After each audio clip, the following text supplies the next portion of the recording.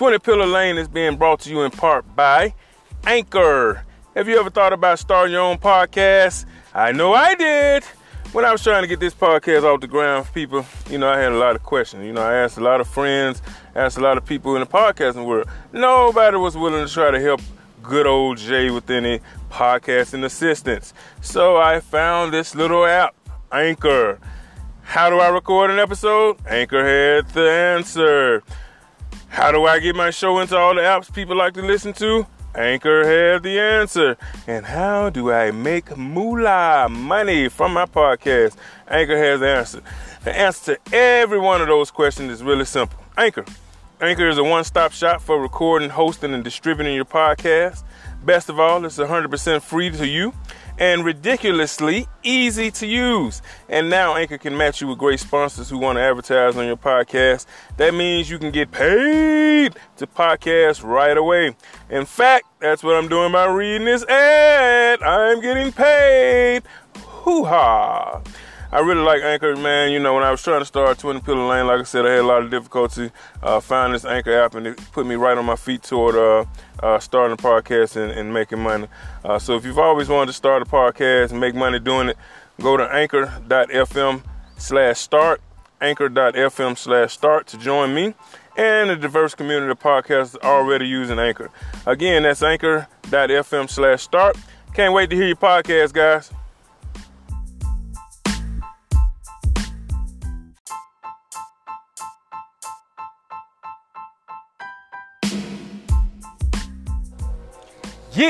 Yeah.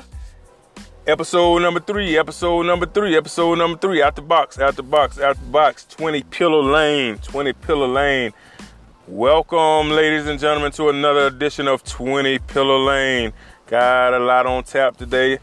Special host John is back with us today. We have a lot of stuff to talk about. Short time to get it done. We're going to try to touch on a lot of things. But first and foremost, shout out to Spotify. They just picked us up on last week. Shout out to Pocket Cast. Just picked us up on last week as well. And, of course, shout out to our host, Anchor. I want to give a shout out to all my listeners, all the listeners who've listened to us so far. Hope you like what you're hearing. Hope you're spreading the word. We're trying to do our best to provide as much quality content as possible. Shout out to all the coaches out there, all the parents, and anyone making a difference in somebody else's life. So, without further ado, let's get to it.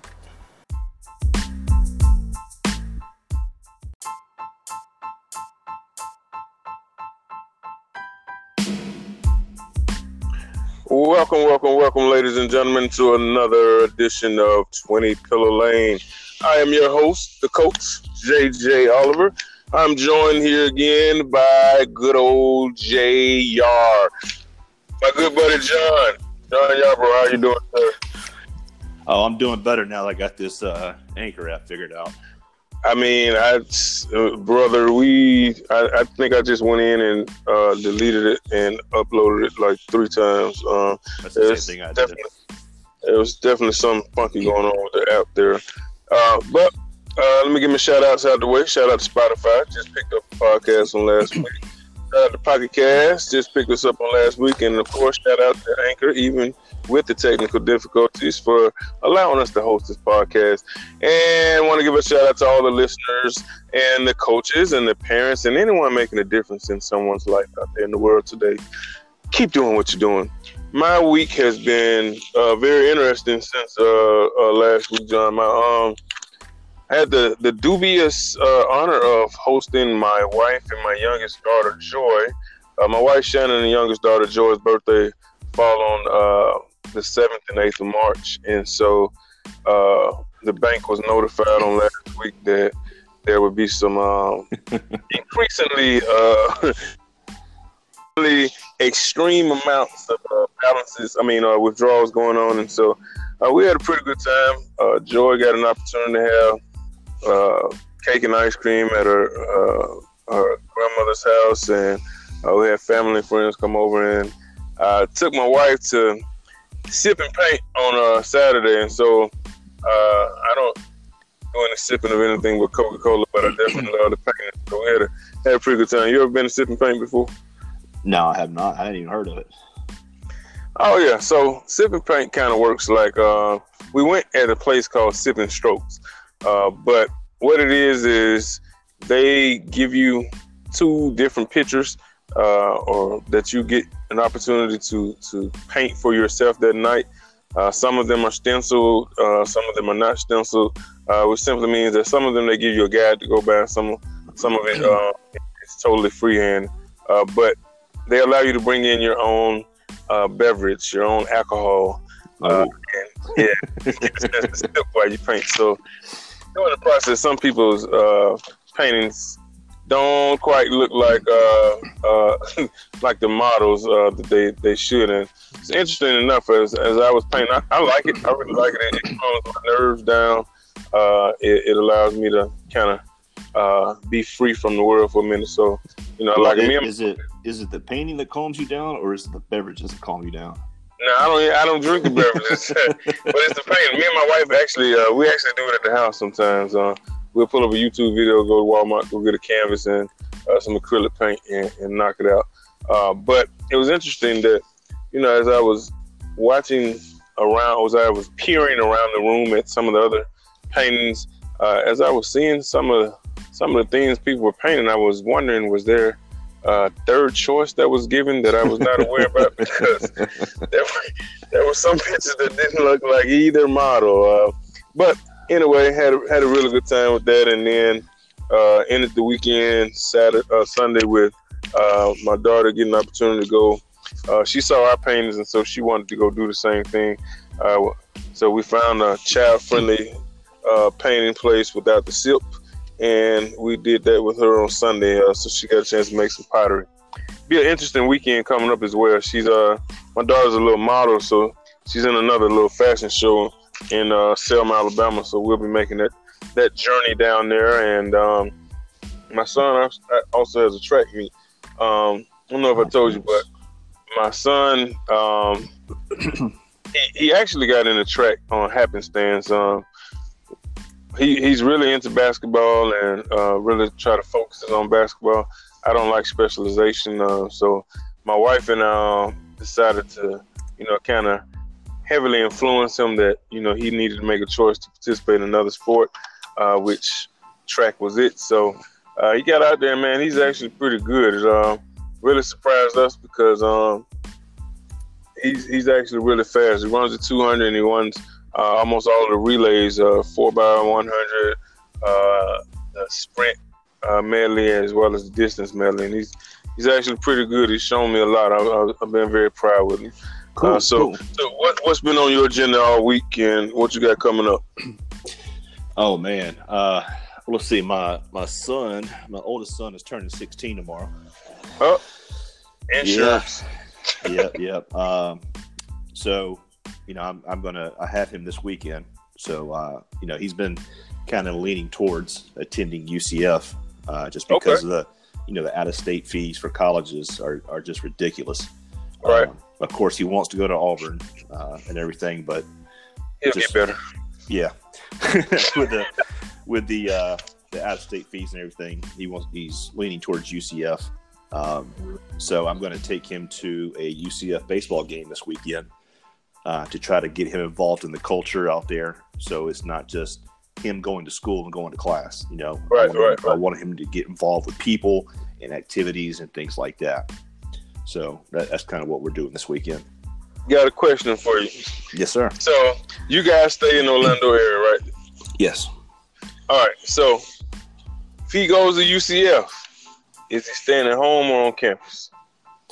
Let me ask you this question. Let me qualify this question by saying, if it didn't have anything to do with room and board pricing. Actually, his first year, I would lean towards him living at home. Gotcha. But I would ask him, of course, what he would like to do, and then kind of talk about the pros and cons and things like that, and make a decision that way. Gotcha. My daughter went to Alabama State. Of course, we were in West Virginia at the time. I wish I was still in Alabama at the time. For her to be able to spend that 1 year at home, and just to get some. I think you'll see that it gets them acclimated a little bit more. But it also helps if they know someone who already goes there. I mean, we had tons of contacts there. But like I said, it helps if they know someone once they go there, whether they be students or other people. Right. But it's good that you get them into the culture of the campus, so you can kind of see what it's like. You may actually drift away from you and find some young ladies who can tell them a little bit about the culture a little bit more when you guys go to the game. Yeah, that's already happened a couple times. That's what's up. So got a good program today. Got a couple of good topics to touch on, and ladies and gentlemen, I kind of put John behind the 8-ball because I put myself behind the 8-ball too, because I didn't really research a lot of these topics. I just I didn't give us time to do a lot of research. I just thought of them today. So we've actually had no prep other than kind of for about an hour or two kind of reviewing, and I've been in school. John might have been cheating. So it's going to be really interesting. It's going to be really interesting to hear some of the topics. And I'm going to go ahead and start off with the first one. And I thought about this because of an argument that was occurring on Facebook. There was an argument, some two people who are my Facebook friends, and they got in a regular argument, and then they started kind of throwing out were you supposed to be a Christian, and the argument stemmed from, of course, what we've been talking about for the last couple of days or last week or so is the R. Kelly situation, the Michael Jackson situation, as well as the Jussie Smollett situation. So it kind of went like this. There was a gentleman who made a statement that some people are dogging out R. Kelly, Michael Jackson, but they're basically not having that same energy for Jussie Smollett. And so female jumped on and she said that, oh, this was way bigger. Speaking about R. Kelly and Michael Jackson, this was way bigger than just somebody lying. I mean, he lied, but that wasn't as big as somebody molesting somebody. So the gentleman said, and you call yourself a Christian? And the female said, I don't know what that means. And I took that to mean, I don't know this what he meant or not, but this is where I got my question from. I took that to mean that if you are a Christian, he was saying that all sins are the same. There's no sin that's bigger than others. So, that's kind of what I want to talk about first.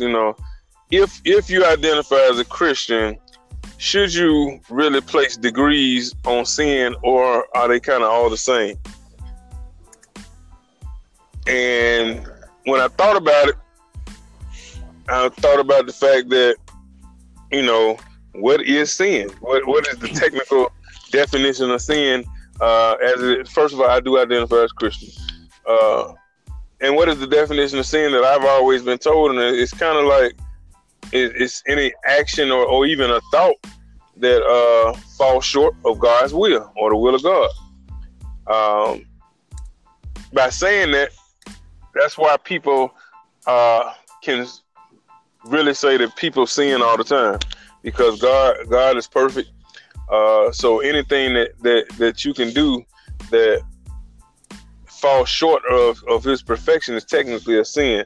But the Bible kind of uses different examples. One of the best examples I saw or have ever heard of is somebody who participating in the sport of archery. When they participate in the sport of archery, the goal is for them to shoot the arrow in the bullseye. Of course, we know when they shoot the arrow, if the arrow kind of goes off course or it doesn't hit the bullseye, it's technically not perfect, or it's technically falling short of what the goal is. even if it doesn't miss it by anything but a little bit. Some people, they miss the whole board, but some people miss it by a little bit. But the point is, they both miss it. So the arrow doesn't really go where it's supposed to go. And, I kind of had, when that example was given to me, somebody, they were saying that that's kind of how sin is. We all are aiming for a target, a preferred behavior or goal for our behavior. Some of us fall way short, and some of us, fall narrowly short. For somebody, it might be they went out and committed a robbery today. Somebody else, it may be they verbally accosted somebody or cussed somebody out. Both are sins. Now, man has placed some degrees of severity on sins and has named whether some sins are actually legal or illegal. But Billy Graham, somebody asked Billy Graham this one time, they asked him, is all sin the same in God's eyes? And he kind of basically said that it's difficult and dangerous to kind of categorize sins according to their degree of seriousness. In one sense, they're all equal, and they separate us from God. It's like Romans 6:23 says, "For the wages of sin is death," and it applies to all sin, whether you think it, whether you speak it, or whether it's something that you do. But at the same time, he said, it's kind of obvious that some sins are worse than others in the motivation and the effect. Because you could really kind of sin and not really be trying to. And then there are people who sin and they're purposely trying to. So the root of some sin is kind of different. So I don't want to kind of get into a whole lot of what the experts say in this and that, but just in your thinking, what do you think about that question? Let me tell you, I identify as a Christian also. I always have. And the thing that really gets me is when people will say something to the effect of, and you call yourself a Christian. Mm-hmm. That tells me they have this preconceived notion of what a Christian is. Mm-hmm. And from the information that I've gathered over the years from speaking with different people, they think a Christian is someone who sits in their house, reads their Bible all the time, prays, and that's it. That's it, yep. And that's not what a Christian is. To me, a Christian is someone who follows Christ. It's not a set of rules or something that you follow like a regiment. It's trying to bring glory to God, and you're representing God. So the actions that a Christian does is what either takes away or gives glory to God. All right. Now, as far as sin goes, to me, a sin is a sin. I don't believe in degrees of sins. I don't believe murdering someone is above adultery. I don't believe adultery is above murder. It's a sin. We have a set of laws, if you will, in the Bible telling us what we can and can't do. But at the same time, we have our own government and our own laws here on earth. And I don't remember the passage and I don't remember the exact phrasing, but basically, the laws that we create down here, God said that he will back it. So, if we're breaking this law or that law and we get caught and we have to pay the penalty for it, that's going to be, God's going to realize that and say, okay, well, I'm on the side of the law here because you knew what the law was, you broke the law, and I said that I was going to uphold any laws on earth, as they are here in heaven. So With the whole R. Kelly and the Michael Jackson thing, with someone saying nonsense like that, and you call yourself a Christian. Christians are not perfect. Right. Every one of us falls. Every one of us stumbles. And we all fall short of the glory of God. None of us are worthy for what God sent his son to do for us. He sent his son to die for our sins. None of us deserve that. Right. None of us are worthy, but he did it anyway because he knew that we were going to stumble and we were going to fall. Knew he was going to get loose off the juice. Exactly.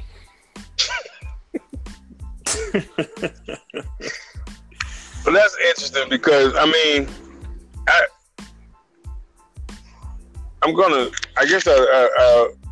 wonder why people will be quick to forgive somebody for, say, saying something to them out of the way. But you hear people say, well, if somebody killed my brother or they killed somebody in my family, I can never forgive them. And based on my spirituality, you're committing sin, and it's no different from theirs. And so I understand there's healing that has to be done, and some things happen in time. But I never say comments like that point me totally in one direction, because I understand that feelings are fleeting, but you have to be careful about. I always tell people this: when somebody asks you how you can not judge somebody or how you can forgive somebody, my bishop once told, he was telling me a story about another individual, and this individual was accused of heinous activities within the church, and my bishop had an opportunity to speak to the congregation, and not necessarily in support. He was in support, but he wasn't speaking from that realm. He was speaking from a spiritual realm as far as how he approaches it. And somebody in the congregation asked him, well, how can you be so quick to forgive somebody for doing something like this, or participating in this type of activity? And when he told me what he said, I thought it was kind of the best statement that I've heard on a situation like that, and it's one that I use now. And when it comes up with somebody else, I actually say it to them, and it causes them to rethink things. And he basically said, when you get to the point to where you have nothing for God to forgive you for, and you are at a point to where you have done nothing that God has had to forgive you for falling short of his glory, no matter what it is, what we know and what we don't know. At that point in time, you can judge somebody else and not forgive them. Until then, you can't tell me that God's grace and mercy is only for me, because he's told us if we confess with the mouth, then we will be forgiven. Now, having said that, I understand that some people, that's a process, because we are human and there are emotions. But that, that's another reason why people say stay in your word and make sure you stay in prayer.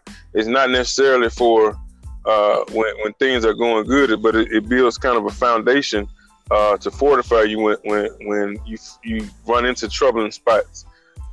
Because what I have found in my life is, when you get, stuff going good, you kind of start escaping from the word. You're not as diligent in your prayer as when you need something at that moment.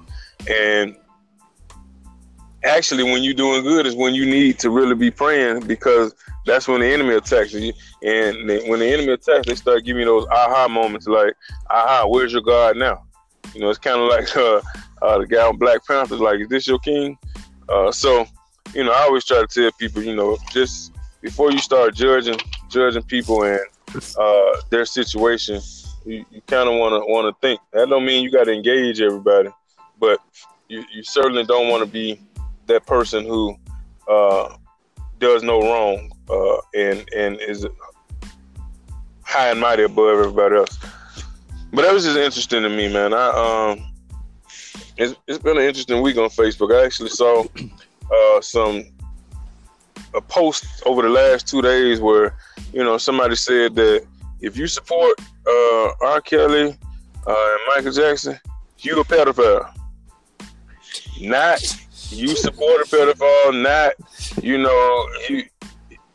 have some questionable character. They said you a pedophile. And it created a long narrative. You always get your ignorant comments in there, but it created a long narrative to where it actually evolved into two people getting into a serious argument who knew each other. And that argument went from a racial argument to I can shoot you, I got this many guns, this and that. And I just thought to myself, wow, really? And the crazy part about it was the racial part of it.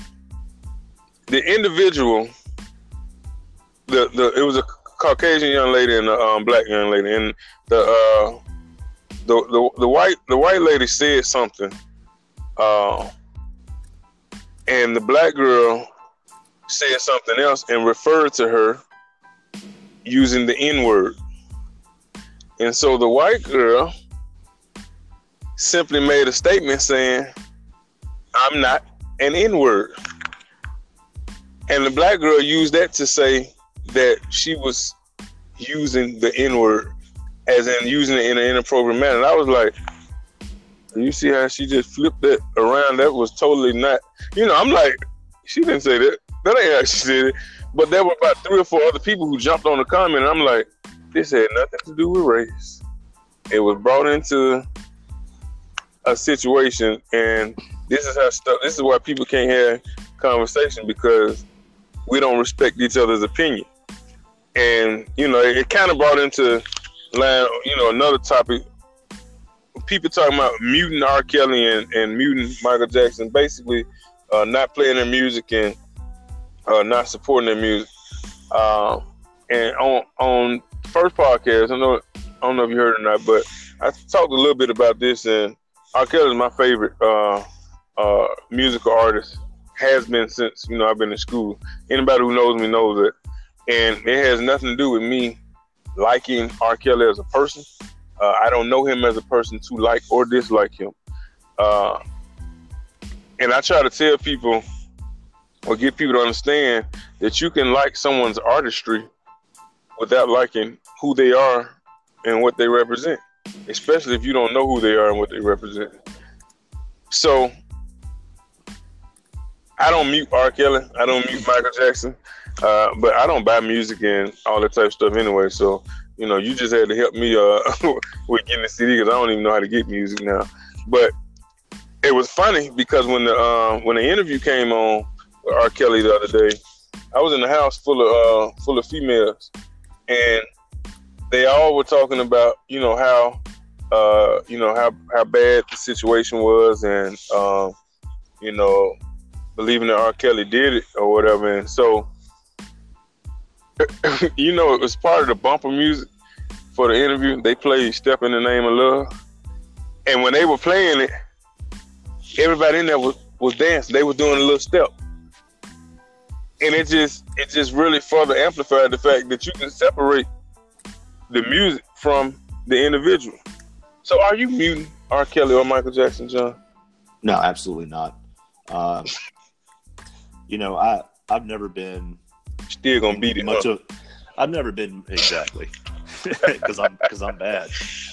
I've never been a fan of R. Kelly's music. Dirty Diana. I've never been a big fan of R. Kelly's music. There's a couple. I Believe I Can Fly, just because it was from Space Jam and right. Things like that. But Michael Jackson, he's an icon. Not just on the aspect of here lately, but in the aspect of he was a global phenomenon, and his music. When Smooth Criminal comes on, if you're not tapping your feet, then you either A, have the volume all the way down, or B, you can't hear, because there's just no way that when Smooth Criminal comes on, and visually it was a masterpiece. It was 10 or 15 minute long video. Yep. Just like most of his videos were, like thriller. I remember back in, what was it, 84, 85 when that came out, and it was a big to do. Everyone gathered around everyone gathered around the one TV set. Right. And we watched it for an hour. It wasn't that long, but they showed the making of it and this and that. But I was listening to Michael Jackson in my car the other day. I have a playlist. Did you ever find out if Annie was okay? What's that? Did you ever find out if Annie was okay? Mike was I don't think Annie is okay. Annie's been going through some issues, especially with this whole thing with Michael Jackson. So I don't think Annie's doing okay. She's all right, but she's not okay. Man, you know what, man? I really started liking the Thriller video. I already liked the Thriller video, but I really started liking the Thriller video when I found out, later on in life, I found out that the girl in the Thriller video was actually a young lady whom had been in some interesting magazines. Ola Ray had been in Playboy, and so that's just for the articles, though. Right. And I saw the articles, and unfortunately, I can't tell you what any of them said, because I was looking at the accompanying photograph. Never mind. So I just thought that was a little tidbit. Now, what needs to be told is whether Michael visited her trailer during the time that they were filming. That will help us understand a lot during that time. Just kidding. But there are a lot of people who are muting R. Kelly and Michael Jackson. I think that's much easier if you're not a person who really turns on music or buys music. You just kind of listen to the radio because most of the radio stations are not playing them. Or if you're not a fan anyway.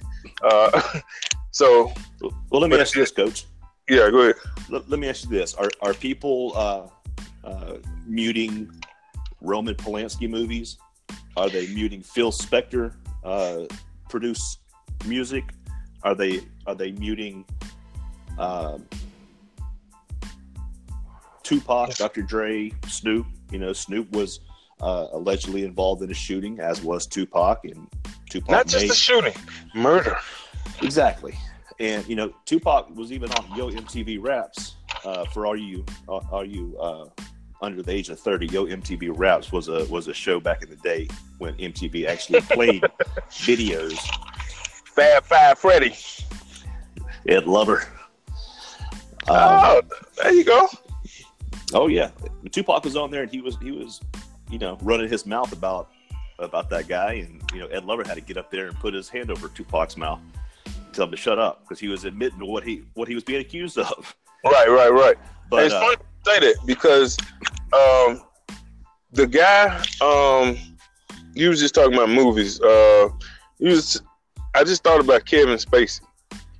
Somebody was on Facebook talking about The Usual Suspects, and I actually watched The Usual Suspects. I think it was like 2 weeks ago. It was one very good movie. But so they were actually talking about it, and they were talking about how good it was and how they had just watched it. And it was somebody who had actually said they were muting R. Kelly. And Kevin Spacey, for those who don't know, was accused when the whole was a Weinstein thing went out. He was the Me Too movement.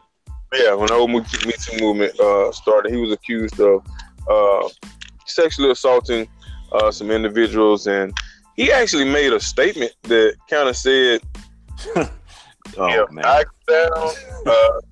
I'm taking the whole Hollywood down with me, and I'm just like, really? That's a statement. Not, I didn't do it, or I'm not involved in this, but the Nino Brown. If I go down, the whole world go down with me. I just thought that was so interesting because A, that means you know about some more stuff, and B, he never denied it. So I'm just like, okay. You know, the thing with the Kevin Spacey, the thing that really shocked me was when he allegedly fondled an underage person at a Hollywood party back in the day. It was a boy though, wasn't it? Yeah. Yeah. Okay. But the thing that drew my attention when Kevin Spacey was given this speech, he basically said, I was drinking and I don't remember if it happened. If it did happen, I apologize. Right. If it did happen, I apologize. Oh yeah, by the way, I'm gay. Oh, like I hear that part. Yeah, like that was gonna make everything okay. Right. I mean, he said it in the same breath that he just got through saying that he didn't remember doing it, but if he did, he apologizes. Oh, and by the way, I'm gay. It's crazy, man. I mean, it's crazy what we will excuse and what we won't excuse and what we will deal with and won't deal with. I mean, I think all of it should be dealt with, but I don't think you can singularly focus on one thing. On a sexual orientation. Right. It's interesting. And this goes back to what you and I were talking about last week on your other podcast. Hollywood, just because these people are celebrities and because they have TV time or movie time or they write a number one song, they're still people. They still had parents that raised them. They still grew up in a certain way or a certain home with certain beliefs. Right. And so just because they have that exposure to the world on TV or a movie or music doesn't make them incapable of screwing up and doing things that the guy next door does, molesting kids, killing his wife, whatever the case may be. It happens to everybody. Celebrities aren't excused from that. But you know what, man? I wonder. I don't know where this came from, but when I think about a lot of stuff during my childhood, a lot of stuff that is ultra serious now, and as far as like you can't laugh about stuff no more. And I know I don't mean laugh as in everything is funny. I mean you can't even make a joke about you can like make a lighthearted moment. But I think about some things that when I was growing up, what was accepted, and now, and this whole situation has made me think of. Do you ever recall growing up and people used to say stuff like when they used to talk about older people messing with children, they always call them Chester the molester? Yeah. Okay, so people said that like in tongue in cheek, like it was nothing to it, and it's crazy because I thought about that, and I actually kind of researched it. Now, I don't know whether this is true or not because it's on Wikipedia, but oh lordy, yeah. So it comes from a comic strip. And the comic strip was by a guy called Dwayne Tinsley, and it ran from 1945 to 2000. And he was actually the cartoon editor for Hustler. For those who don't know, Hustler, it's almost like Playboy's sister, except it's much more graphic. Was featured in the movie The People vs. Larry Flynt, where Larry Flynt was the creator and owner of Hustler magazine. But the premise of the strip, or the premise of the comic strip, was kind of a tongue-in-cheek take on a man named Chester. and he was interested in sexually molesting women and pre-pubescent girls. That means girls who haven't reached puberty yet. When we were growing up, you called them flat-chested girls.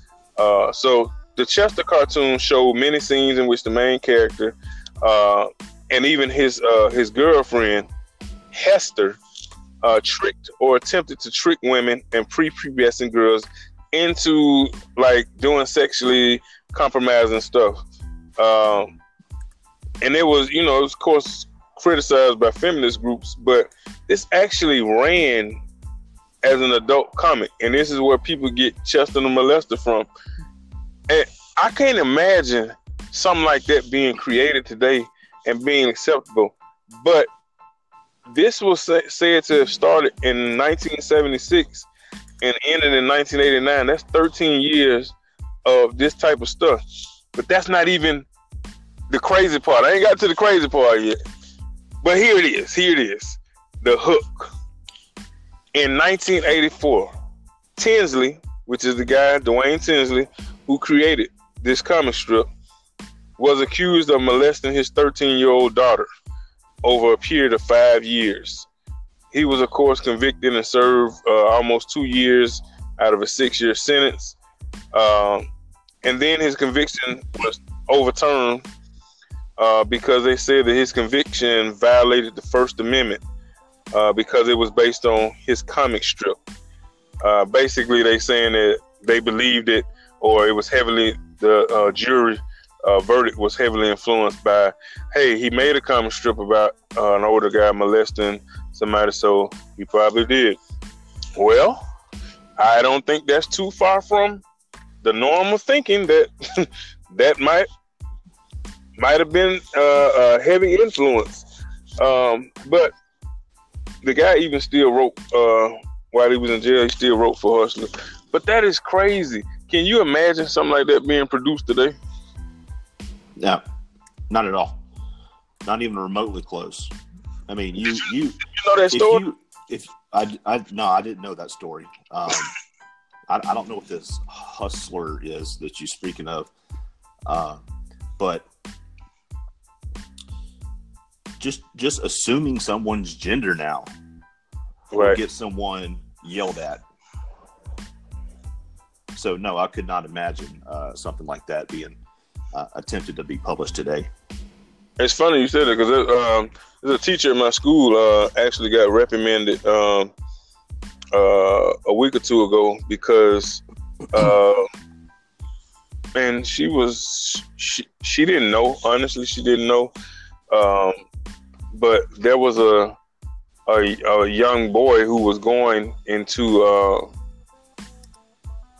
the boys' locker room, but he has a lot of feminine traits. He dresses sometimes as a female, and he has long hair. She did not know who he was, but she hollers out across the gym, "Hey, you can't go in the boys' locker room." He, all the kids know, so they snickering, and he's kind of, upset that she did that. So he keeps walking instead of turning around saying, "Hey, I'm a boy," or whatever. So she says it again, and of course, he gets mad. He goes out, calls his mom, and of course, the mom calls the school, and school got to act like they proactive. So they actually kind of reprimanded her for that. But my thing is she not supposed to say anything if that's what she assumed he was, or is she supposed to, because he's so far away, is she supposed to say, "Hey, come here. Are you a boy?" I think that's maybe worse. Are we not taught that if you suspect something, speak up? Exactly. And that goes. That's not just when we were kids. That's nowadays. Right. With the whole 9/11 thing. If you see something, you speak up. It's better to be embarrassed than for something to happen that you can't take back. So I would have to have issue with the school board on that one for them reprimanding that teacher.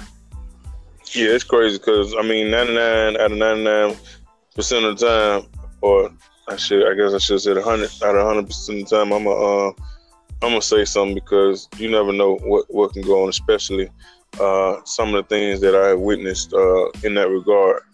But let's lighten it up a little bit. So on yesterday, story broke. That was quite interesting. Of course, we all love Becky. All of the Becky that we've... Never mind. We all talk about... I love Aunt Becky of Full House, but it seems as if Aunt Becky has been trying to evade some rules and regulations. Not only on Becky, but a host of other people, to the tune of, I think, about 30 people were involved in a school admission scheme where they actually tried to offer money or bribes to college coaches at various collegiate institutions where prestigious collegiate institutions in their eyes, where they wanted their child to go, but their child may not have met entrance standards. So in some regards, there were payments of 5 figures, and in some regards, there was a payment reported of all the way up to $6.5 million. And the way the scheme would work is, they'd find a admissions counselor or a coach at a specific college. Some of the colleges named were University of Southern California, which is most commonly known as USC, University of California, Los Angeles, commonly known as UCLA. I think Stanford was in there, Wake Forest, and a couple of other institutions. But these schools are very high academic institutions that require high grade point average, high test scores, and are deemed to be very vigorous rigorous academic institutions. And so in each case, the child of one of these individuals did not meet the admissions requirement, and so the scheme was to get with one of the coaches there, and they would certify them as a recruited athlete or bring them in as a recruit for their team, even when said student had no experience in that particular sport, never played that sport. The idea is that, and a lot of people don't know this, and I had some people ask me this today because they still didn't know, because it wasn't really explained in the media on all mediums. But at some of these higher, high academic institutions that have athletics, they will allow, any institution really, they will allow a certain percentage of the students to be there, and it's usually like 10 to 15% that they will allow to be admitted as a freshman, kind of on a probationary basis, if they fall into certain categories, and an athlete is one of them. So as an athlete, they're allowed a certain percentage of incoming athletes that they can bring in on who may not meet all of the standards. They're close, and in some cases they may not be very close at all. But the idea is, you're here on a probationary basis that first year or that first semester. If you prove that the work is too vigorous for you or too rigorous for you, you can't keep up, then you won't be allowed to stay. So these celebrities, and I think there was a lawyer, there was a couple of CEOs of different companies, a couple of entrepreneurs, and of course we got the famous actresses from Desperate Housewives and Full House who tried to get their students, try to get their kids into the schools. Me, having seen this, it wasn't a surprise to me. It wasn't a surprise at all. I worked in the college sector for 15 years, and you see just about everything. I can tell you right now, I just had a conversation with someone a week and a half ago about a particular women's basketball coach who was trying to recruit a student athlete and offered the coach $15,000 to get the athlete to come there. And once the athlete got on campus, they offered that athlete some additional money. Of course, the athlete reported it to the coach immediately, and the coach, just kind of talking to some other trusted coaches, told him, this is what happened. And it's so funny because it was not funny, but, a week later, we found out that that coach has been suspended by their university. And so I don't know if that has anything to do with it. I don't know if it's true or not, but, coincidences are funny. But, I'm going to say this last thing. Don't forget to the funny things that you find when you get ready to talk about certain stuff. Lori Loughlin, who played Aunt Becky in Full House, we know on the show they ended up, her and John Stamos' character ended up having 2 twin boys. And on the show they ended up having 2 twin boys. And so I did not know this, but there was an episode where they were trying to get their two young boys into a prestigious preschool on Full House, and they basically had to make a tough decision between, really wanting the best for the child or potentially committing a crime, because they found out that their kids wouldn't be admitted without them fabricating some information on the application. So as part of the rationale, Jesse was saying that, their education is the most important thing for them. He's their father. If he don't lie for him, who will? And Lori Loughlin's character was really hesitant to partake in it.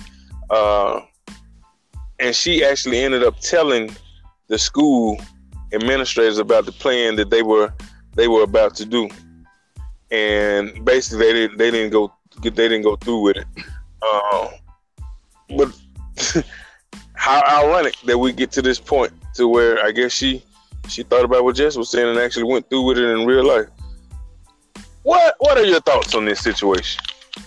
Well, first of all, going back to what you were just talking about with the athlete, the basketball player and everything. Now, was that Ricky Rowe or was that Tony? I don't know, but they were definitely a blue chip. Okay. Because I know, with Tony, he took the purest thing he had in his life and he ruined it. So anyway, bad. Well, Neon could have done better if he didn't have that culturally biased test. Right. But with the Lori Loughlin thing, that there's a spinoff called The Big House coming along the pike. Cha-ching! With all joking aside, though, this is kind of where I stand on it. I'm kind of on both sides with this. But first off, someone who pays $6.5 million to get your kid into a school, how dumb does that kid have to be? Cool. I mean, John, I had this discussion today, and I said, I'm sure you could have taken the same 6.5 or even half of that, even a third of that, and donated it to the school and had a damn building named after you, and they would have let the kid in for free anyway. Or at least let him in the building. Right. Sit there all day. Work. And she turned herself in already to the feds. Did she? She did. I believe it was earlier this morning or late last night. She turned herself in. But the thing that playing devil's advocate here, which is your forte, what you like to do. How is it that Lori Loughlin is already in custody and these charges are already stacking up against her and they're going to prosecute her? But before last week, R. Kelly had gone all these years free and not put on trial and this and that. Well, I think the way that this was, number one, I think to answer your question, the real reason is because when I think this investigation is an FBI investigation, and when the three letters get involved, they have like what, a 97% conviction rate. And one of the reasons that they have a 97% conviction rate is because they usually will have years and years of documentation or video, witness statement. They got all that evidence before they get it. You remember that when the R. Kelly situation occurred, it was kind of a local matter, and it wasn't really brought up by the police. It was kind of brought to them, and then the major witness in the case was, of course, the young lady and I guess her family who refused to testify. So it's kind of a situation where the evidence chain was kind of broken, and they didn't really have solid physical evidence. All they had was a video, and I hadn't seen it, but apparently there was some distortion or something of that nature. But then there was the case of you got a video, but how do you really know how old the girl was? Because when the trial was had, if I'm not mistaken, the girl was of age at the time of the trial, because it took like 3 or 4 years, I think, before they even had the trial after the charges were brought. So when the video aired, my assumption is I think the girl was of age then. So it's kind of like, well, how do we know at what point this video was taken? But I think the simple answer is the FBI investigation, and they probably had solid evidence, which is probably why it got done. Anytime they do a press conference to announce the arrest and announce how it went down, they got all their ducks in a row. They got everything they need. Oh yeah. Now, before Full House, Aunt Becky was in a movie that was from '86, I believe it was, called Rad. That's with my guy skateboarding. No, that was BMX. Yeah. BMX. I knew it was one of them racing. Yeah, you're thinking of Thrashing that had Josh Brolin from. Did you? He was the big brother in the Goonies. Yeah. Didn't you watch Rad like the other day? Didn't you have that? Oh yeah, I watch all those old. I love old cheesy '80s movies. Howard the Duck. Oh yeah, that's my guy. Rad, Thrashing. I just love those old cheesy movies. But getting back to the thing with the school, and not so much touching on the accusations and what's been going on with it. I was doing some research on this today when you sent me over the list of topics that we were going to discuss. Here in Florida, and this is why my son goes to a private school. Here in Florida, the public schools have become so obsessed with tests. Taking tests. Take a test for the test. Teaching kids what they need to know to pass the test at the end of the year, so they can move to the next grade. Yep, our kids to the test. Right. And you can speak on this better than anyone because you're a teacher. But our kids aren't getting educations. They're getting the cliff notes of education, and it's so frustrating. Looking at some of this this information that I looked up, and I can provide documentation and sites that I used, but we don't need all that, John. Just tell us the answer. I know. I'm just saying, because someone's gonna be like, "Where'd he find that information?" I need to see that. In 1990, the U.S. was ranked 6th in education, and as of 2016, the U.S. is now ranked 27th. That's like the world rankings. Yes, and this is that they say it's because of a lack of public investments in the school systems. The U.S. falls behind Finland, Iceland, Denmark, and the Netherlands. They don't count. But it's too good to go anywhere else to do anywhere else, so you have to pay attention. But these other countries, the reason they're staying ahead is because they are universally and publicly funded. The U.S. is not. And the latest findings from the Pew Research Center has the U.S. in 38th place out of 71 countries when it comes to math scores, and 24th place when it comes to science.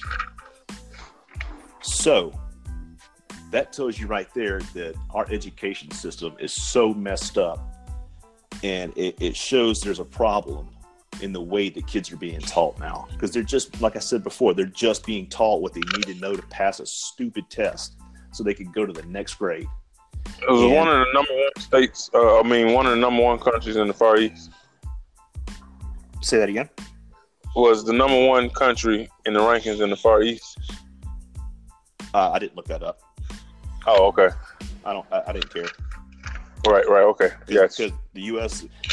you don't want to see who's above you. Right.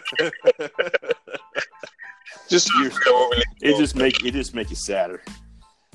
But from what I understand, here in Florida, and I'm sure it's in other states as well, that teachers get a bonus dependent on what percentage of students pass that test at the end of the year. It just depends. Depends on the district that you teach in. Depends on, that's the other thing. I mean, I don't know why we don't have, like, we have within even different school district. You have a county district. You have a city district. You have inside of the city. Hell, in Atlanta and the surrounding areas, you have probably 3 or 4 of the biggest districts in the state. Why is there not just one district? It's all one damn city. Why is it not just one? I understand the need for input from everybody, but you can essentially go to one district and it be operated totally different from another district. And if the goal is for us to educate students on a high level, then it's like you say, we have to eliminate some of the tests, because within our profession, we call that teaching to the test. Our teachers have what we call guidelines or basically guiding lessons, which essentially tell them, okay, at week 1, you should be talking about this and you should be talking about that. Week 2, you should be talking about this and you should be talking about that. And that is not taking into account if the students learn the shit from week 1 yet.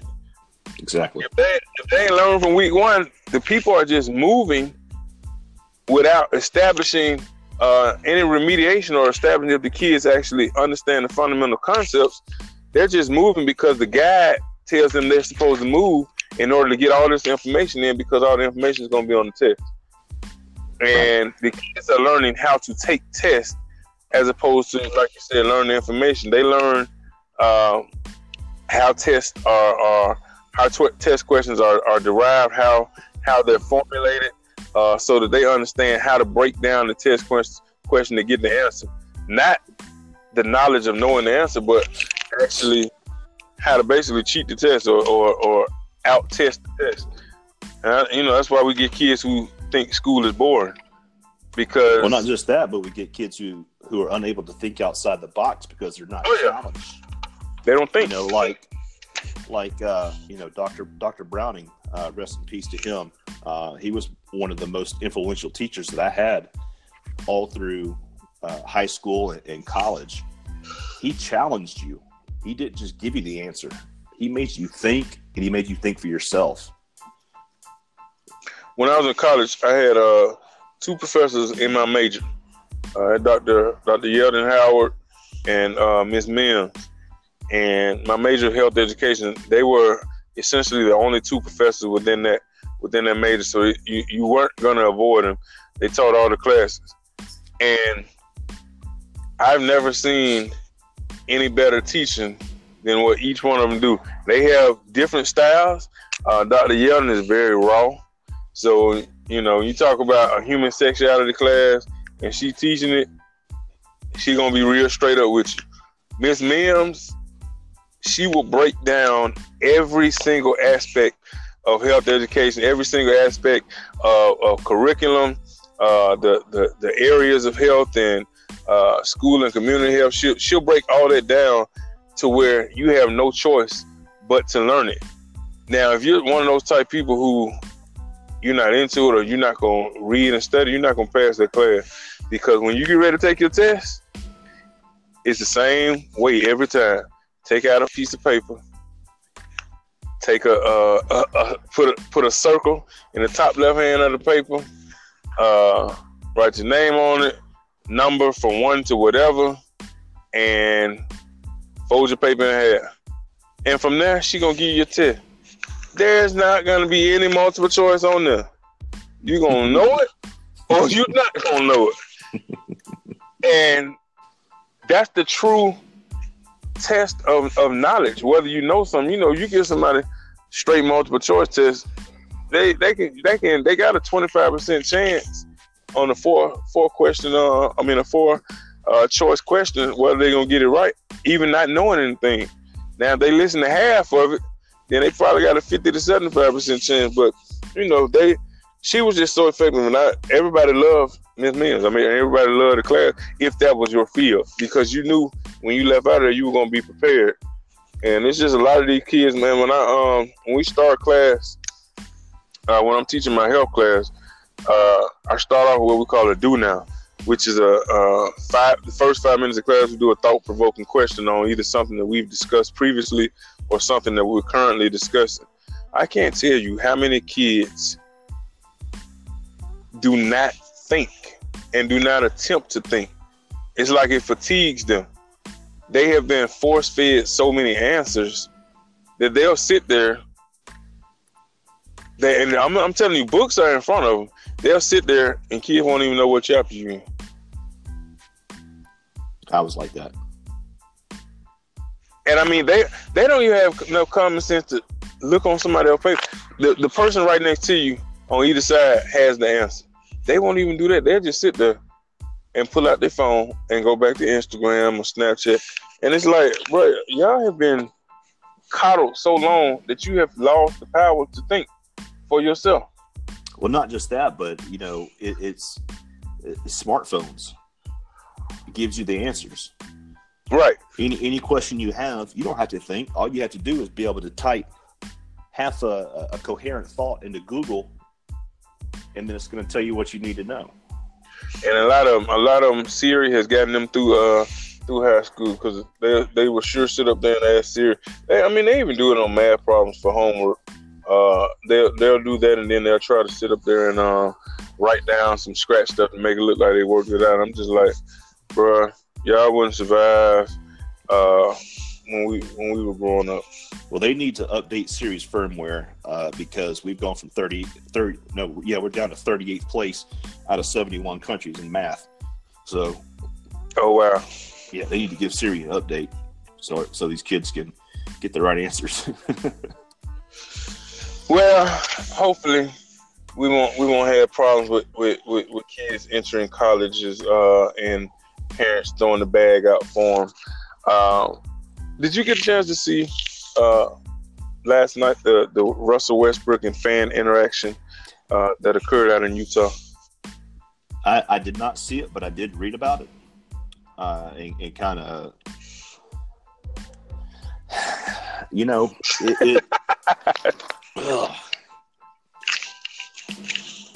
it's always been around. It's always been in sports.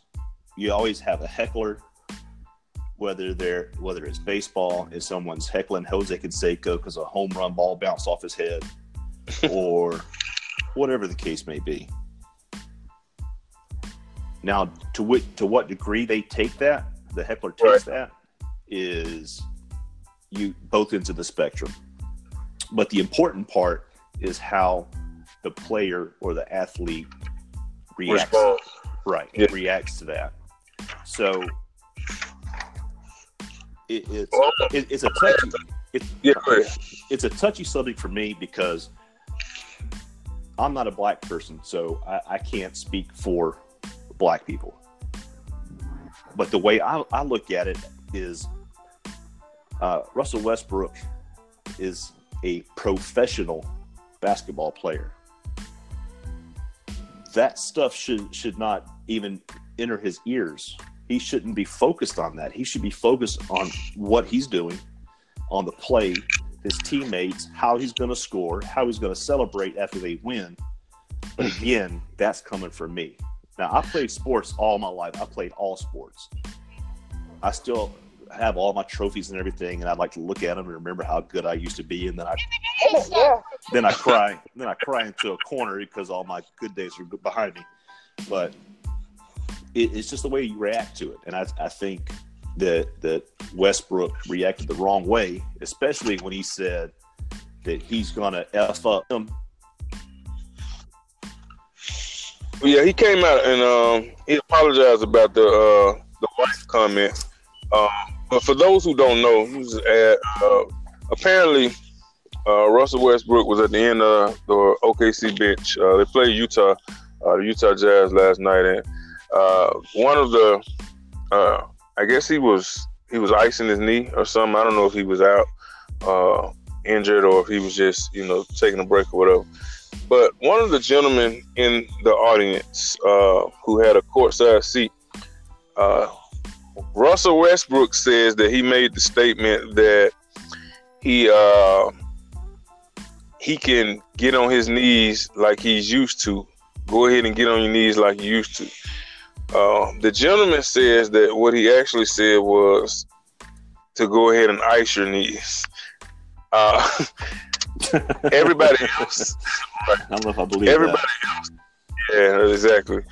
Everybody else in the general area, they kind of affirmed what the story of Russell Westbrook was, including some other Utah fans, and of course Russell Westbrook's response was, basically he'll beat his ass and his wife's ass too. And he said that the reason that he said that was because the guy's wife was repeating, I guess, the statement that the guy was making. So the overwhelming response has been, of course, from NBA players supportive of Westbrook, saying that they go to games nightly, and they have to deal with fan heckling, and it's generally not an issue. It's generally good-natured ribbing or whatever, but you do have some fans who take it too far, and they shouldn't have to deal with it. There should be some measure of security or whatever to step in when somebody's going over the line. Well, that's kind of tough because then you have a security guard who's getting paid minimum wage. Call, right? So it's kind of I don't know. Yeah, it's touchy. Yeah, but here's the thing about it. If this fan, I don't know if he was black or white or what the case was, but he was a white guy. Okay. Well, if he's a racist, it's Utah. Come on, ain't nothing but Mormons up there, right? If this guy's a racist, why is he going to an NBA game? Because it was Utah. They used to have Gordon Hayward, and now they got Rudy Gobert. So they. Yeah, it's a predominantly black sport, right? That's what I was getting at. He was mad the hockey team didn't come in yet. I think a life ban that Utah gave this heckler. Was that what they gave him, a lifetime ban? Yeah, they banned him for life. Oh wow. Yeah, I think that's a little excessive. I will say this: in further review, initially I was like, they probably gonna not let him come back the rest of the year. But you know how social media does, and they actually dug up, I guess, some of the guys' previous tweets. I don't know. I think they were tweets. My wife's in the car with me now. She said they were tweets. So they actually dug some of that stuff up, and he has a history of not only criticizing Russell Westbrook specifically, which is fine. If you don't like him as a player or whatever, cool.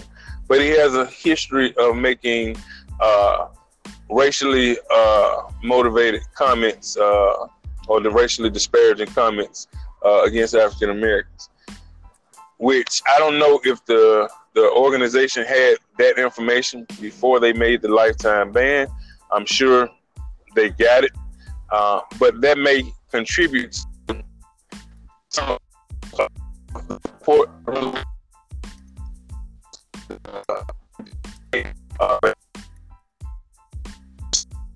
Russell Westbrook is a professional athlete. He should basically kind of understand that, hey, I'm a $1 million athlete. We playing the game. I hear and don't hear the crowd because I know their job is kind of to get on me. So I kind of ignore it and be prepared for it and kind of move on. But I will tell you, as a former athlete and as a coach, you are trained to not hear certain things. You're trained to stay focused and keep playing. But there are some triggers, just like in everyday life, there are some triggers. When you are an African-American male, an African-American period, and you hear something racially disparaging, it's what we call a hot button off the top. It's something that's gonna get your attention. It may be 1,000 people talking, but you're gonna hear that and really identify where it came from. And there's just a point to where you've gotten to a point to where you're not gonna let people talk to you in a certain manner. It would be the same thing as if you know how it used to be when we were growing up. You're on the playground, you got people talking back and forth. They saying anything about everybody. You fat, you ugly, you stink, whatever it may be. You got people saying stuff back and forth. But the hot button is your mama. Your mama. When you say your mama, oh, we got to fight. Even whether they know your mama, whether they don't know your mama, it's just the respect. Your mama. Right. It's the respect that you have for your mama, and you even let everybody talk about your mama. It's very similar to the pride that you have in your ethnicity and the knowledge of the history between the relationships between African Americans and Caucasians. And when somebody says, it's like you can accept everything, and then somebody says it, and it's almost like, oh, you're a racist. Because I always tell people this. Most people don't understand it on the fundamental level. There's a difference between a racist and somebody who's prejudiced. I think there are people that we know on both sides of all races and all ethnicities who are prejudiced. What would the difference be? Prejudice is a preference. I mean, that would be just like you saying, I like green grapes, I don't like purple grapes. Well, that's just the truth. I mean, that ain't got nothing to do with the color of it. I mean, that's a preference. It's not racial. It's a preference. When something is racial or is racist, it means you have the power to systematically oppress that particular person. So if, let's just say, you are in a position of power on your job, and the creation of affirmative action was brought out by this. You're a supervisor on your job, and you don't hire me simply because I'm black, and you hire somebody who is white simply because they're white, which means you have systematically taken an opportunity from me simply based on my ethnicity. Now, if you're on the same job and you the supervisor or you the boss and you don't like black people, so you ask the white person to go to lunch with you and didn't ask a black person simply because you don't like black people, that's you being prejudiced. That's not you being racist, because you're not systematically oppressing me from being able to move forward or being able to accomplish something. You being prejudiced is something that a lot of people in all ethnicities can lay claim to. There are, and it's for varying reasons. You know, some of it is based on their experience with some races or ethnicity. Some of it is based purely on things that they've heard or things that they've seen through the media. And like I said, you know, sometimes we just saw in the media the Taken guy, Liam Neeson. Yeah, and he was just talking about how he went on the spree looking for somebody black to kill simply because, you know, his good friend, you know, told him that she was assaulted by a black guy. And so at that point in time, he hated all black people. And he was looking for black as a kid. Now, I don't know where he lived, that he couldn't find one to actually kill. But, you know, thank God he didn't. That ain't right. I'm just saying. Now, because he was I don't know if it was weeks or months. He was just like, he was going out looking for somebody black. There's been nowhere I can go where I have not seen anybody black and I have not seen anybody white. Now, there may be long stretches of time in between, but, you know, that's neither here nor there. he's from like Ireland or? Yeah, he's from Ireland. So UK or something. Yeah, he's from Ireland. So the story, you kind of touched on it, but just to not as simple terms. Liam Neeson had a close friend, like you said, that was raped by a black man, and Liam Neeson got so angry he was walking up and down the street looking for any black person, like you're saying, and he came forward and said, I was looking for any black person so I could kill a black bastard. Now, I don't know why this is fallen to the wayside, because it was huge news, because he had a new movie coming out at the time that he was speaking about this. But that's been over a month ago, and I haven't heard anything else about it. Me neither. I ain't heard nothing else about the movie either. Well, not just the movie, but this whole story that he's told. I think it's because when he said it, most black people kind of counseled him off the top, because it just sounded stupid. And then I think everybody kind of took a step back and like, he said this. He got a movie coming out Friday. Could it be what the movie was about? But I think he might have touched on in that realm. Yeah, I think it did too. Yeah, so I think they kind of counseled it as, hey, trying to promote a movie. Bad way to do it, Liam, but we off you. And I don't really think too many people when they saw it anyway. But I was a taken guy, so you were taken? Taken by my wife at an early age. But oh Lordy. I like Taken. I like the little series. I like the first one. The second, the third one is like, man, they was overkill. You guys keep getting took. Something must be wrong, Jay. Exactly. But going back to the Russell Westbrook thing. Yeah. Going back to what do we do? Do we scoot the fan seats back so that they're further away from the benches? I mean, what do we do? I think when you really is, I don't think it's. You just hope that the people have common sense. I'm quite sure that's not the only thing that has been said to. Because Russell Westbrook even said in the statement that he made that it wasn't the first time it happened in Utah.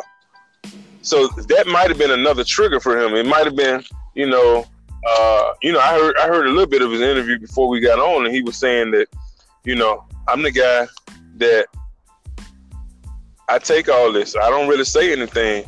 I come out.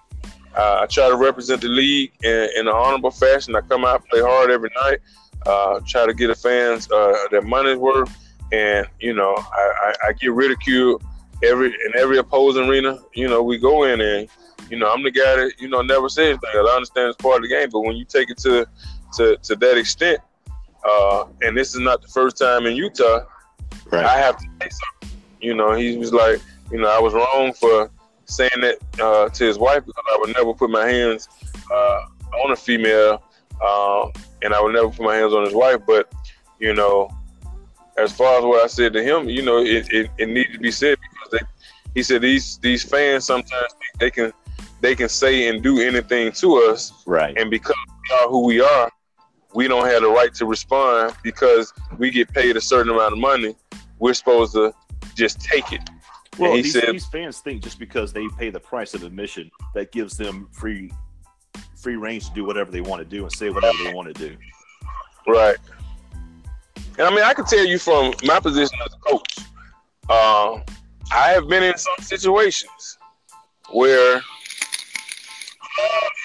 or a fan has said some things all night long, and it really don't bother me. And then other situations, depending on what's said, and it also makes a difference if my family is around, because I'm not gonna let certain things be said, and then I also know that my family is protective of me, so I don't want them to get into a situation based on defending me. But also my players, you're not gonna say certain things about my players. You can talk about their skill level, you can talk about their ability to do certain things, but when you start making personal attacks, it gets a little different. And I know, in particular, I was at one game in West Virginia, and we had a group of boys who were sitting by us, sitting behind my bench, and they were saying things. First part of the game, I had no problem with it, because it was real general. And then they started making some derogatory statements. And, I gave them that look like, all right, I heard you. You got one more time. And, they got quiet. And like 2 minutes later, game picked up. They started going back in. And they said something about one of my players that was real derogatory. I can't even remember, but I just can't imagine that I would go off over nothing. So it had to be very bad. And, I turned around and I told him, I said, look at homeboy, this game ain't going to last all night long. As soon as it's over with, I'm going to come over there and see you. And to be honest with you, I was so upset. I had forgotten about the flow of the game. And I had really intended to deal with those gentlemen. I mean, the police was right behind. They like, did you hear what he said? And I told him, I said, if you're there, you're going to earn your money tonight. And all I know is, at the end of the game, I definitely turned to go, and they were no longer there. So, one of my kids was like, police said something to him, and they left. Or I don't know if he reseated them to another side or whatever. But, that was kind of a preventative measure that the police probably did a good job in probably saving me and them from something occurring. But, hopefully something would have kicked in to me to not do anything to jeopardize my job or my family or whatever. But, I just don't know with a hot button like that. Right. All very good points. And, like I said, I can't speak on it from Russell Westbrook's point of view because, I'm not a black person. So I haven't dealt with what black people have gone through. And I don't try to pretend like I have been through it or know what's going on.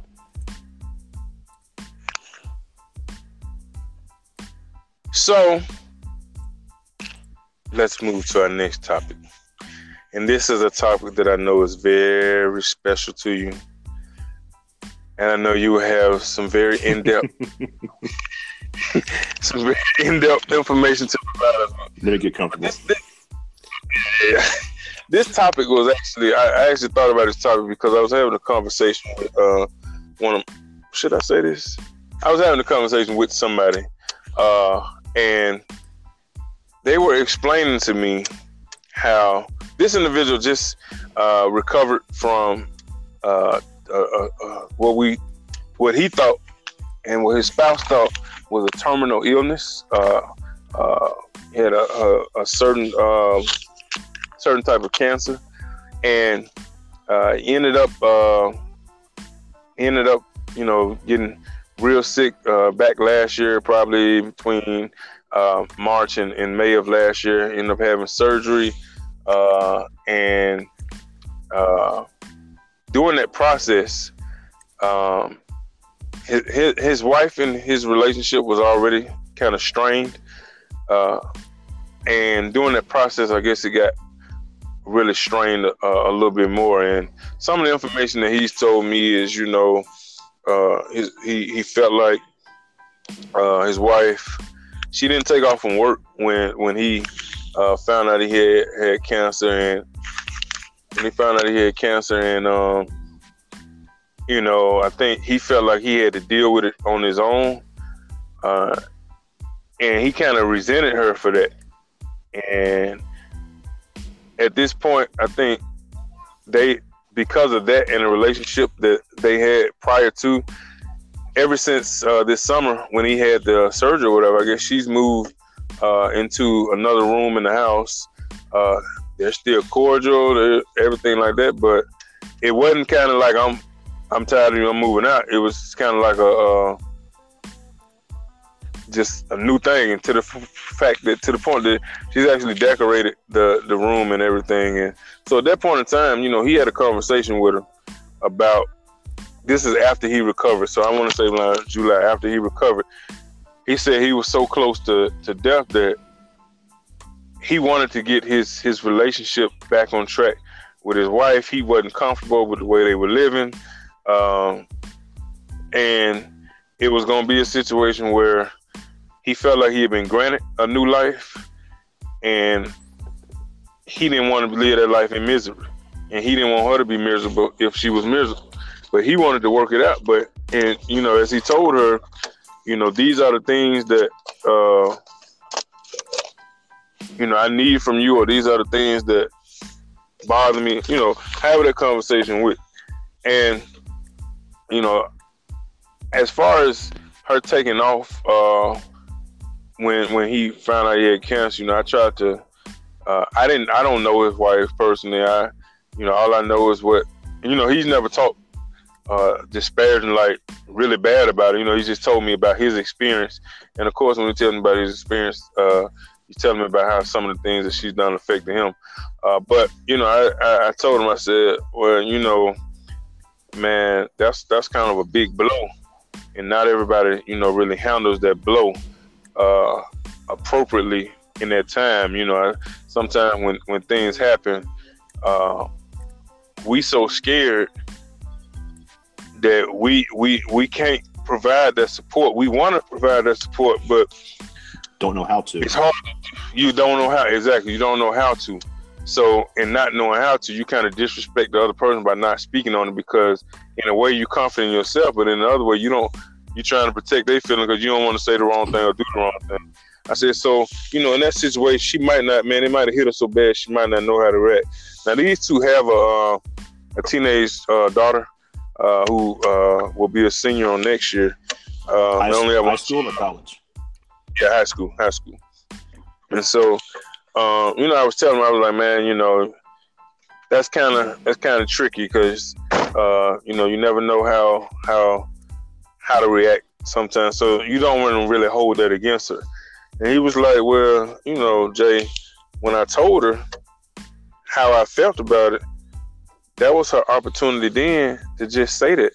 He said, if she would have just said that, I would have understood, and it would allow me to move forward. But when I talked to her about it, she had like I was crazy for thinking like that.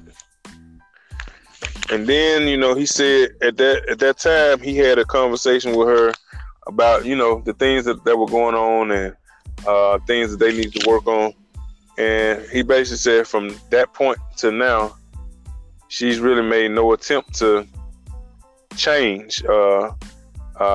And he basically was saying that, you know, she thinks that time is going to heal that wound, or they can just move on and forget it because it's been spoken about without her even changing.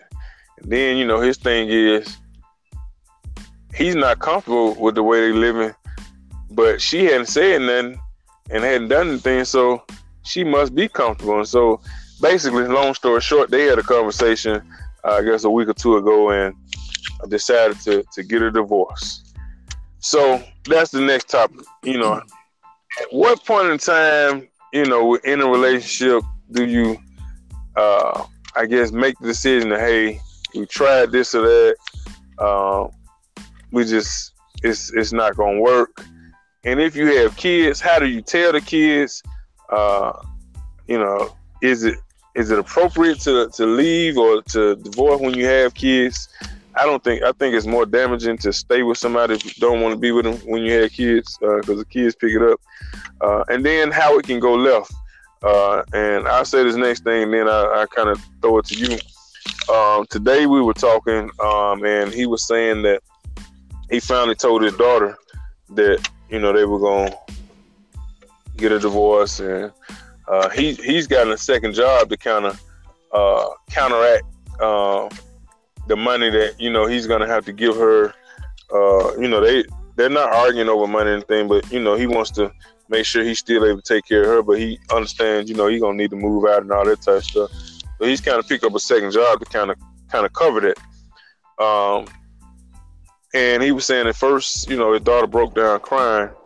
And, you know, when he explained it to her, he said he explained it to her as she's a cheerleader. And I guess one of the stunts they did at one of the shows, she's the base of I guess the little pyramid, and one of the girls on the pyramid kind of stumbled, and she had to drop her leg back and really brace or adjust to be able to provide some balance. And so when he was explaining to her, he said, you know, it's kind of like that. You know, sometimes stuff knocks us off kilter, and we have to kind of make an adjustment to re-fortify that foundation. So, you know, I just thought it was interesting. It's a subject that a lot of people don't try to avoid. And I know you've had some experience in that realm, and maybe you can kind of help us out. Well, let me just start off with saying it's to me, it's not fair for this gentleman to tell his wife how she should react to the news of him being sick. And right. that happens a lot. You know, people are like, you should have been there for me, or you should have done this, or you should have done that for me. Okay, that's well and good, but what about that person? Speaking for myself, mm-hmm. my grandfather passed away when I was 11 or 12. Right. And since then, that's the only person that has passed away that I was close to. So, okay. So if I have a friend, and not to try to open any wounds, but I see you post a lot about losing this person or being shocked about this person. So you've dealt with death a lot more than I have. So right. I don't think that I would be able to bring this same support to you that someone else would, because I haven't dealt with it. And especially being that someone as close to me, you know, I've had acquaintances that have passed away. I've had, you know, cousins by marriage that have passed away, but I was never close with. So for him to tell her how she should have reacted is kind of messed up on his part. But let me say, with the information that you've given me in these few minutes, it sounds like she already found someone else. Mm-hmm. I didn't want to say it, but that's how I felt. Well, that's just the conclusion that I'm drawing from the information you've given me. And her being comfortable where she is right now, being in another room and it being decorated, that's her space. She's acting like a single person because she's separating herself from this marriage and from the family. As far as the daughter goes and talking to your children about divorce, that's very situational. It depends on the maturity level of your kid or kids. It just varies so much. When my oldest son's mother and I divorced, he was a year old. So thankfully, I didn't have to have that conversation with him. But I did have the conversation with him when he was able to understand that his parents weren't together. When his eyes started opening up, and I just explained to him. I said, you know what, buddy? Sometimes, no matter how much two people love one another, they just can't work things out. People can be so different. They can love one another with all their heart and all their soul, but there's times when people just can't live together. They can't be together because they're so different. So it's very tough when it comes to kids in marriages. And, my grandmother told me years ago, she said, the downfall of our society was the birth control pill. Oh, yeah. And at first I laughed because it was funny. You just don't imagine your grandmother talking about the birth control pill. So right. it just kind of caught me off guard, and I laughed about it. But then I got to thinking, maybe she has something there. It pretty much released people from responsibilities. So it's... Yeah, we call it free fucking. I can't say that my exes... I've been married and divorced 4 times. I can't say that it was their fault. 3. No, it's 4. It's been 4. But I can't say it was their fault on every occasion. Sometimes it was. Some of it was my fault, just simply because I wasn't mature enough to realize what I had, and just being stubborn and thinking that no one knew better what was right for me than me. But the most important thing that I found that is needed in a relationship is communication. You've got to. He should have said something to his wife the minute something was bothering him, and if she wasn't receptive to it, what can he really do? Right. All he can do is explain his feelings. Don't hold him down inside until one day it explodes, and you're like, I can't believe that you weren't there with me. This and that is. He didn't explain it like that. He said that, after he recovered and everything, just having a conversation. It wasn't like he confronted her about it. He said he just brought that up, and he said he didn't actually tell her what she should have did. He just told her how it made him feel. Okay. And he said he was waiting on her to explain why she did what she did or how she felt, which would have made him feel better. He said he just didn't have an explanation. So of course you don't have one. The first thing you're gonna think is she don't give a damn. Right. But you didn't want to think like that. So I'm just gonna be honest with you. When he talked to me, of course I'm getting one side now. Exactly. Exactly. In one side. But when he talked to me, he sound.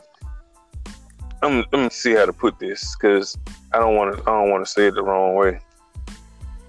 He sounds more of a empathetic individual, not necessarily sympathetic, but he sounds more of an empathetic individual who is in touch with his feelings and not ashamed to express them, which is something that we don't find a lot in the male community. Now I don't know if he's just doing that with me, but he seems like a really open person. This is not a long lost friend that I have. This is a gentleman I've known for about 3 years, and we just started really talking like that this year. Well, not even like that. We just started really talking exclusively this year because he was reassigned, and so it's not like somebody that he has an established relationship with that he's pouring his heart out to. You know, when he talk, he's general. I think the scare from him having cancer is something that it kind of opened him up to maybe expressing himself more, because he you know, I don't want to say it like this, but he may have seen the other side, so he may be more willing to express himself and understanding he has a second chance. Then, you know, sometimes, man, when you feel like you got that second chance, you like, shit, I know what this is, and I'm not taking advantage of what it can be. So, you know, I want something more. Exactly. Yeah, I get that. And so, you know, that could be a situation where, you know, he was trying to, because even he says, you know, he said, you know, I don't want a divorce, but I think he realized that she might have moved on, and she won't just tell him. So maybe he feel like he's helping her come to terms with it, or be okay with that being the situation by him doing what he's doing. So, you know, you never know. You never know what the total situation is. Again, you know, like I said, I'm getting his side of the story, and you know how that go. It could change, you know, at the depending on who telling it. What they say, 3 sides. There's three sides of the truth: his truth, her truth, and the actual truth. Right. So, you know, you never know. But I think one of the things that he's really worried about right now is, I ain't gonna say really worried, but he's concerned about. He and his wife didn't tell their daughter together. He told her, and I guess they're so distant right now. He's saying they're not arguing or nothing like that. It's just distant. He's like, they're so distant right now. He don't even know if she had a conversation with her daughter. Because, you know, I asked him, I said, well, you know, how did she say her talk? When he's like, I don't even know what she talked to her. And he's like, you know, when he talked to his daughter, it sounds like she's already checked out. Yeah, he didn't try to sway her either way. You know, he was just saying, you know, I'm gonna be moving out, but you know, I'm gonna get a house not too far from you. We'll be close, and you know, you still, you know, this ain't got nothing to do with you. None of this has anything to do with you. It's about, you know, me and your mama, and I still love her, and she's still a great person. We just, you know, we grown apart, and this is the best for both of them. And you know, he basically was like, that's what he said, but he don't know what she said. But I think, you know, his biggest thing is his relationship with his daughter. But it was just interesting to me because you know, you see it can go left a number of different ways, and you know, I always tell people when they try to put a child in a position where they have to pick, you know, they're being selfish. Yeah. The first priority is the kid, and making sure they understand fully what's going on, and that it's not their fault, and it's not going to affect the relationship that you have with the child. Right. No doubt. So, you know, I thought that was a very intriguing topic for the people. I know we probably all got people who've experienced some level of divorce in some type of way, whether it be family members, ourselves, or what have you. I've experienced all levels of divorce. There's a divorce too, right? Yes. Well, hey, but one more divorce, I get that 12-inch sub. There you go, the entire foot long. They gonna get. I'm only gonna get half of it. Oh, she said you gonna get half of it. That's right. Make sure I get the nastiest sandwich then. So since we're talking about how you do shit? Oh, since we're talking about, I'm sorry, I'm talking about my wife and my daughter. My wife, Shannon, is into the vehicle alone. We just picked up my daughter Joy school. They still our birthday half. So,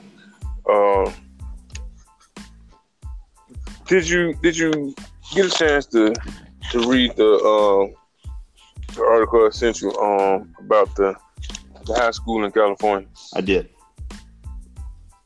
All right, so my good people, there is a high school in California that apparently there was a Holocaust survivor who came to the high school and spoke to the children or the students about surviving the Holocaust and things that she went through, and kind of, told them all about the Holocaust. And apparently the day after, I think it was the day after she came and spoke, the high school was plastered with swastikas. For those who don't know, swastika, depending on who you ask, is a derogatory emblem that was used in Germany by Adolf Hitler as a symbol of his military force, and it's synonymous with the Holocaust and the eradication of Jewish individuals by Adolf Hitler. And that's what the Holocaust was. Basically, Adolf Hitler trying to rid the country and the world of Jewish. And so he had the concentration camps. He had the crematories where he actually burned people alive, and all types of anti-Semitic undertakings and actions. So I guess there were 10 flyers that were discovered at a high school in Newport Harbor High School in California on this past Sunday, and I guess one of the seniors was saying that it was a step backwards after he assumed made a step forward. His grandmother, the senior's grandmother, actually survived the Holocaust, and basically said that she felt like I guess the sticker said was saying that they weren't welcome at their own school. Now there are some people who are saying that I guess they don't believe the students actually did it, that an outside source actually put the posters up. But it's just interesting to read it after the incident that we talked about on last week with the Hoover and Spain Park situation. I don't know if it's coincidence or it's a state of time. It's coming up there. As horrible as it is, I just think that kids think shit is just funny, and I think they're so numb to a lot of things. They play so much about things, they don't take anything serious. They will do anything for a laugh or do anything for. We live in a social media world, so I say they do anything for a like.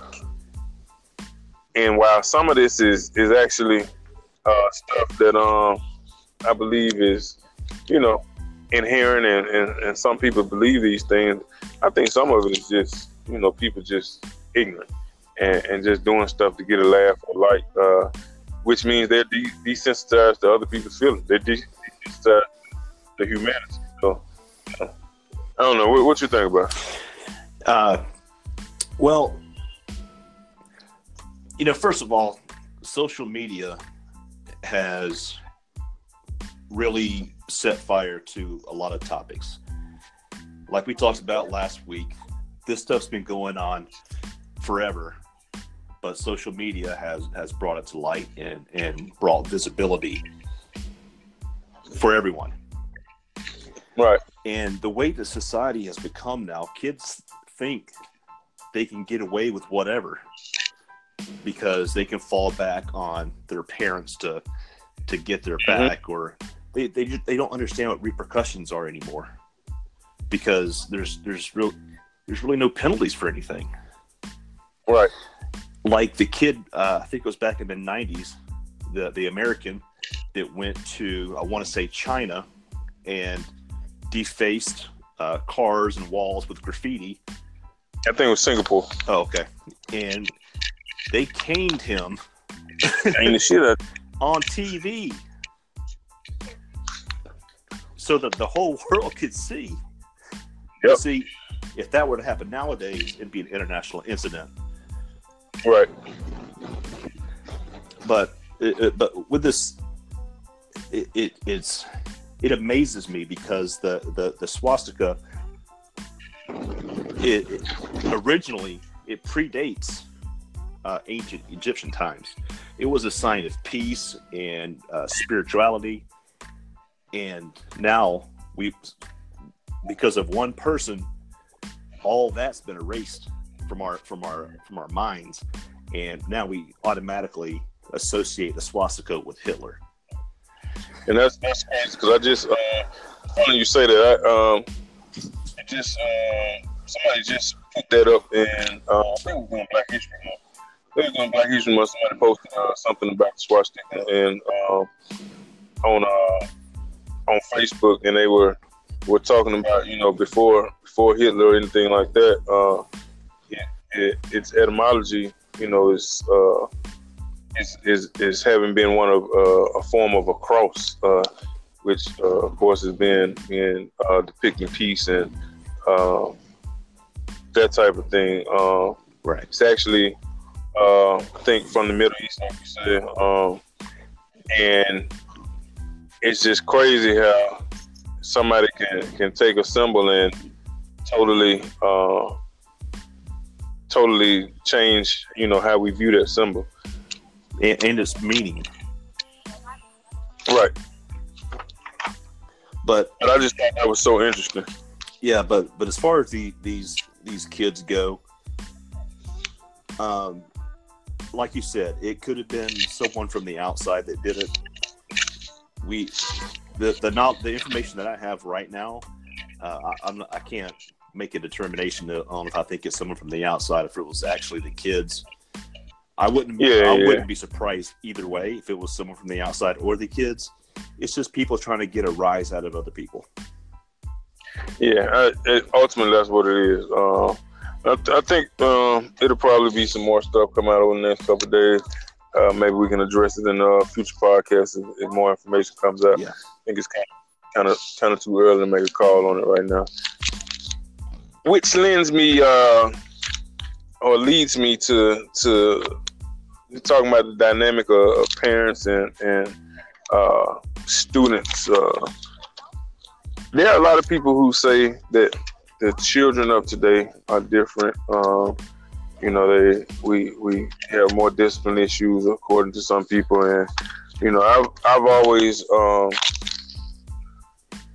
been a person who's kind of taken an alternative look at that specifically.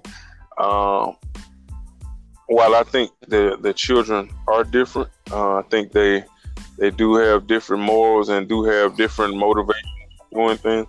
I think that's because of the product of the parenting and the methods of parenting and things that we allow people to get away with, and we have allowed them to get away with. So, yep.